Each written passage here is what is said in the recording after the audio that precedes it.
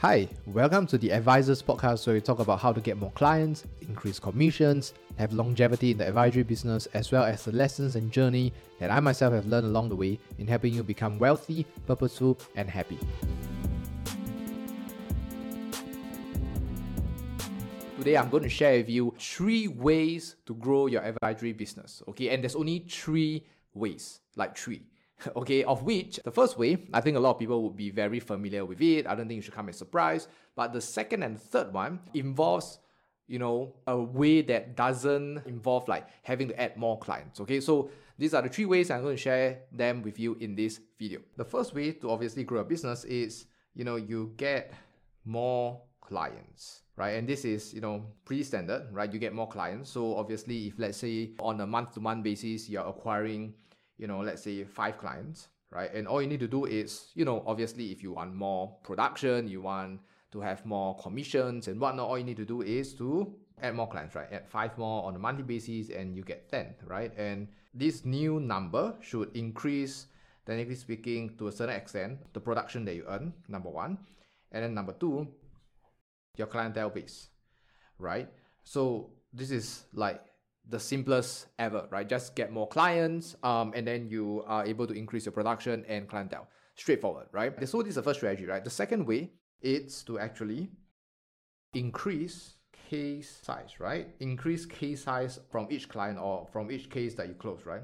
This is literally like the thing that that I would really suggest focusing on the second way, purely because if you look at the first one, which is get more clients, right? So adding more clients or having more clientele doesn't necessarily mean a large proportional increase in production. So for example, because like let's say you have an iFarmer clients, but all these clients are usually, the cases that you close maybe are more like a personal accident plan or like a hospitalization plan, for example, right? Now, not obviously not that it's bad, but if you look at in terms of production and everything else, relatively speaking, having one more client doesn't necessarily mean that you get an increase in $1,000 FYC or like commissions in that sense, right? That's the reason why the second way to increase more production and grow your business is to increase case size, right? So obviously the first route that I think everybody will go into is like, okay, cool. So instead of selling a savings plan, for example, at $200 a month, a lot of people think that increasing case size would be like, okay, cool. So instead of opening at $200 a month, and then we should open them at, for example, $600 a month, for example, right? So instead of selling 200, we sell them at, or we, recommend at $600 a month, assuming it fits the needs, okay? All this are assuming that it fits the client's needs, okay? So instead of 200, it's $600 a month, right? Now, the problem with this idea, obviously is good, right? But I'm just saying that obviously the one of the biggest problem when people think of it this way is that it creates this barrier and it's pretty restrictive, right? Because not everybody can just, has a budget of like 200 to 600 within like that same sitting, right? Maybe over the years, yes, but within the same sitting, it's not easy to just say, okay, cool, you're a fresh graduate, instead of 200, let's try 600 a month. You're going to be a little bit more difficult. Not saying that it can't happen, but usually it's not the easiest, right? So the way to think about increasing of case size is to look at incremental margins, right? So what I mean by that is, look at B, yeah? So let's say it's $250 a month. And what you need to do, instead of selling at 500 or 600, which is twice the amount that you're going to initially recommend, right? All you need to do is, you can ask the prospect and put in a way, right? Okay, instead of 250, how about we do it at 285 a month, right? So the difference is just $35 a month, right? Which is not too much of a big deal, right? Like it's just $35 more, right? A single month, right? And I think, obviously for the prospect, it shouldn't be too much of an issue in a sense because it's just $35. But it means, so the amount is small, but if you look at percentage increment, this is leading to a 14% increment, right? 14%. Okay, so literally just within like $35, like even if you just increase $35 a month, which is a small number, but in terms of production, it's 14% increase, right? It increased 40% of production, whether it's commissions or premiums. Now, then if the thing here is that if you do this across all the case size, all the cases that you do, let's say even let's say a personal accident plan, right? Maybe it's $20 a month, for example, I think it should be lesser, right? Let's say it's $10 a month, right? Just selling it at $15 a month or like $18 a month, right? Which is just at $5 or $8 more, results in a 14 to 25% increment in margins, right? So if you think of it this way, and if you apply it to all your cases, right? You don't ask for the 2 times, 3 times, right? You don't ask for like, oh, instead of 200, let's do 600. No, because your prospect will probably have a lot of resistance. So what you're gonna do is, instead of 250, you'll be like, okay, how about 280, 285, right? And that is a lot more easier for the prospect or your potential client to really accept that kind of increment, right? Because it's just a small little ask. But if you apply this strategy across all your cases, then you're going to have at least a 14% increment, right? Now, this is huge because if you think about like your entire year, when you're running for your entire year, if you're on a high side, right? If you do 100,000 commissions, okay, let me just put first year commissions, right? First year commissions. This would mean it's an additional 14,000, right? Like $14,000 that just comes in just by you asking and upselling that, or increasing case size just by a little bit, right? So this is like 14,000 more, right? But obviously, if let's say we go on to something that is a little bit, even if it goes into something smaller, right? Like if let's say you earn 30,000 in the entire year, 14% of that, right, is about 4,009, right? 4,009, that's almost like 5K more, right? So you think about it, just entire year, you don't have to find an additional client. You don't have to find another 10 more clients. All you need to do is just apply this strategy and ask a little bit more, and you get $5,000 more, right? Just think about that, right? So obviously, you know, the increment depends on how much you ask for and how you ask it. But even if you go for just a small ask with 10, 14, 15%, it gets you a lot more production, right? Do not underestimate this, purely because like if you look at, you know, sometimes when you're running for awards like your MDRT and whatnot, usually that 10 or 15% of production, usually the shortfall between where you're at right now and your goal is usually maybe like 10, 15, 20% difference, right? And just applying this could literally get you there a lot easier without adding additional clients, right? So that strategy, that's the second way to grow your business. Okay, now the third way is to increase frequency, right? Increase frequency of, let me just put it here, purchases. Okay, increase frequency of purchases, right? So I think this is something that a little more common that most people do, which is, and there are 2 ways to go about it, right? The first way, it's cross-sell, right? Or I will put it in a way like you just bundle up like the kind of like products within like the same setting or the same appointment, right? So instead of just selling a shoe plan, right? You want a shoe plus maybe an accident plan, right?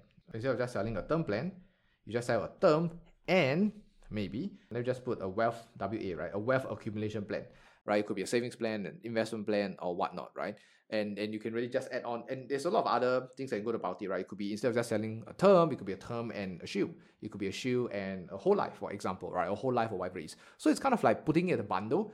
Most of the time, like when you meet a prospect and whatnot, there's usually other areas in their financial planning that have loopholes or flaws that, you know, can help to cover in that sense, right? So if you position and present it in a bundle, like, hey, this is for you. If you are a fresh graduate, right, these are the things that you need at this amount, and these are the different products in that sense, right, that suits and serves your need, right? Then from there, then of course, this is a recommendation. Then anything that you tailor down according to their budget, their situation and whatnot, right?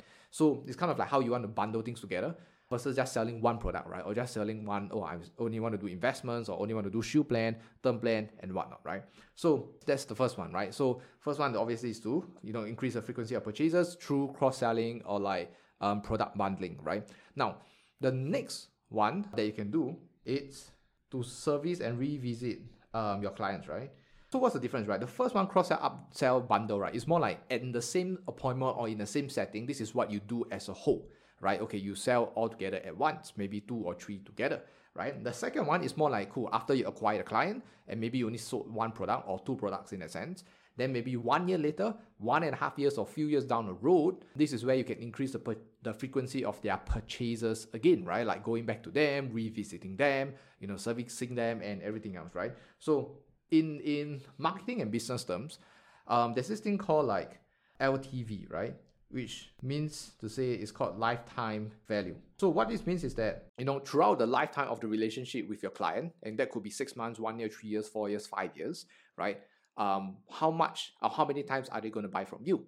Because most of the time, as advisors, we usually only look at the first year, right? The first time that they buy, how big is the case and everything else. But I'm not that used to really considering like, okay, the next 1, 2, 3, 4, 5 years later, how many more times is this particular client going to buy, right? And if you think about it, if that same client just buy another 1 to 2 more products from you, and that could be a savings plan, or that could just be an additional term coverage, you literally just like increase your production without adding new clients, right? Without finding more prospects, without asking for referrals even. That's another way to really increase your frequency of these purchases. Obviously, the assumption is that it fits their needs, yada yada, and everything else, right? Everything that is ethical and stuff like that. Why is this so important? Because the other thing I want to bring up, right, is that, when you go about this method to grow a business, it forces you to focus on those clients, right? It forces you to focus on the servicing part, right? So a lot of people take this strategy and then like, okay, cool. What I do every year or every 6 months is just to do policy review, right? Just to cross-sell, upsell. Or if there's a new product, then I'll come in and then, we just sell them and whatnot, right? That's usually kind of like the idea. I think everybody's good at the selling, but, or at the pitching. But the problem is that not all your clients are going to buy from you purely because the servicing part isn't there, right? I'm not going to go into deep, but like, basically, there's a few ways, right? So the first one is the standard, okay, cool, everybody do a policy review, right? So you do policy review, I'm going to cross-sell you, upsell you, that usually leads to that, right? So it leads to, let me just add in here, leads to cross-sell and upsell. Now, the thing here is that policy review is something that is so overused that, and if you use it across the years, like every year or every 6 months, you do the exact same thing, the problem is that your clients are going to be sick and tired of it, right? Which is, this person is coming back to me again, is texting me because, need to look at my policy and going to sell me something, right? So this usually is what happens, especially you're longer in the business. So the second thing that I think most people do not emphasize or look at, right, is the relationship building part, right? And the relationship building part basically means like, just having a coffee with them, catching up with them with no specific agenda, just by showing interest, right, in them. Showing that you truly care for them in that sense, right? So after you have done that, then what happens is that they are more inclined to open up even themselves in terms of like, cool, hey, I remember, I want to look into an investment plan and whatnot, right? And that usually happens if you show them that you care, show that you put the relationship first, then the resources that you're looking for, right? It's more like, okay, you give, and then after that, there is a chance that you will get. Okay, so obviously the more you do this, the higher the chance that your clients will come and buy from you, and especially when you open up policies that they might not have or they need to top up in that sense. Okay, so this is the second way to really emphasize on, right? And this is the reason why the third strategy of increased frequency of purchases really forces you to focus on those clients and focus on the relationships, focus on servicing them, planning out their cash flow, etc., and being there for them, right? And I think that will make, a little bit more of the client-centric kind of like mentality, and therefore, allowing, and growing your business in that way, right? Which is perfect, right? Because you care for your clients, the clients buy from you again, and, the lifetime value of your customers is a lot longer, okay? So if you look at all these three strategies, right? The first one, a lot of people obviously use it, right? Get more clients, and, that's where I would say even like 80% of the advisors, right, focus their attention on, which is how to get more clients, right? The problem with getting more clients, like I mentioned, is a couple of things. First one, doesn't necessarily translate into a huge increase in production. That's number one, because of different case, etc. The second one is that, there's only so many clients or so many prospects or appointments you can really get, especially if, let's say, you're in Singapore, for example, there's only so many, right? And it really pulls the attention away from like servicing clients, right? This is the reason why, like, even though some advisors have like 200-300 clients, their clientele, they're still focusing on getting more appointments, right? When in fact, if you have already 50, 100, 200 clients, you can still get more production and grow advisory business by increasing case size, number one.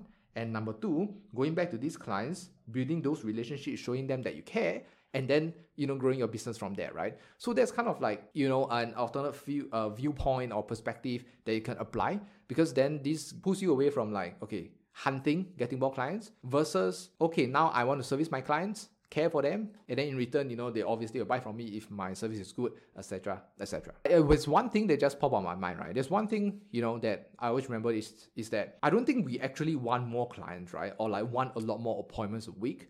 I think what we want at the end of the day is more production, more commissions, and everything else, right? And we usually tend to associate more commissions, productions with more clients, right? So that's kind of like the thing over there. Hopefully, now you're able to see and kind of like unlock the other two ways to grow your business without adding more clients. Okay, so again, I hope this is helpful for you. Like if you're thinking of how to increase your production for your advisory business, these 3 ways will be very, very useful, and these 3 are the only way to grow your advisory business. Thank you so much for listening. I hope this episode was useful to you, and here's 2 other ways that can help you grow your advisory business for free. Number 1, go to Instagram and search Ben to the Right. And number 2, go to YouTube and search Ben to the Right. And remember to leave a 5-star review on this podcast so that we can gain more access to more people and redirect those lessons back over here to you.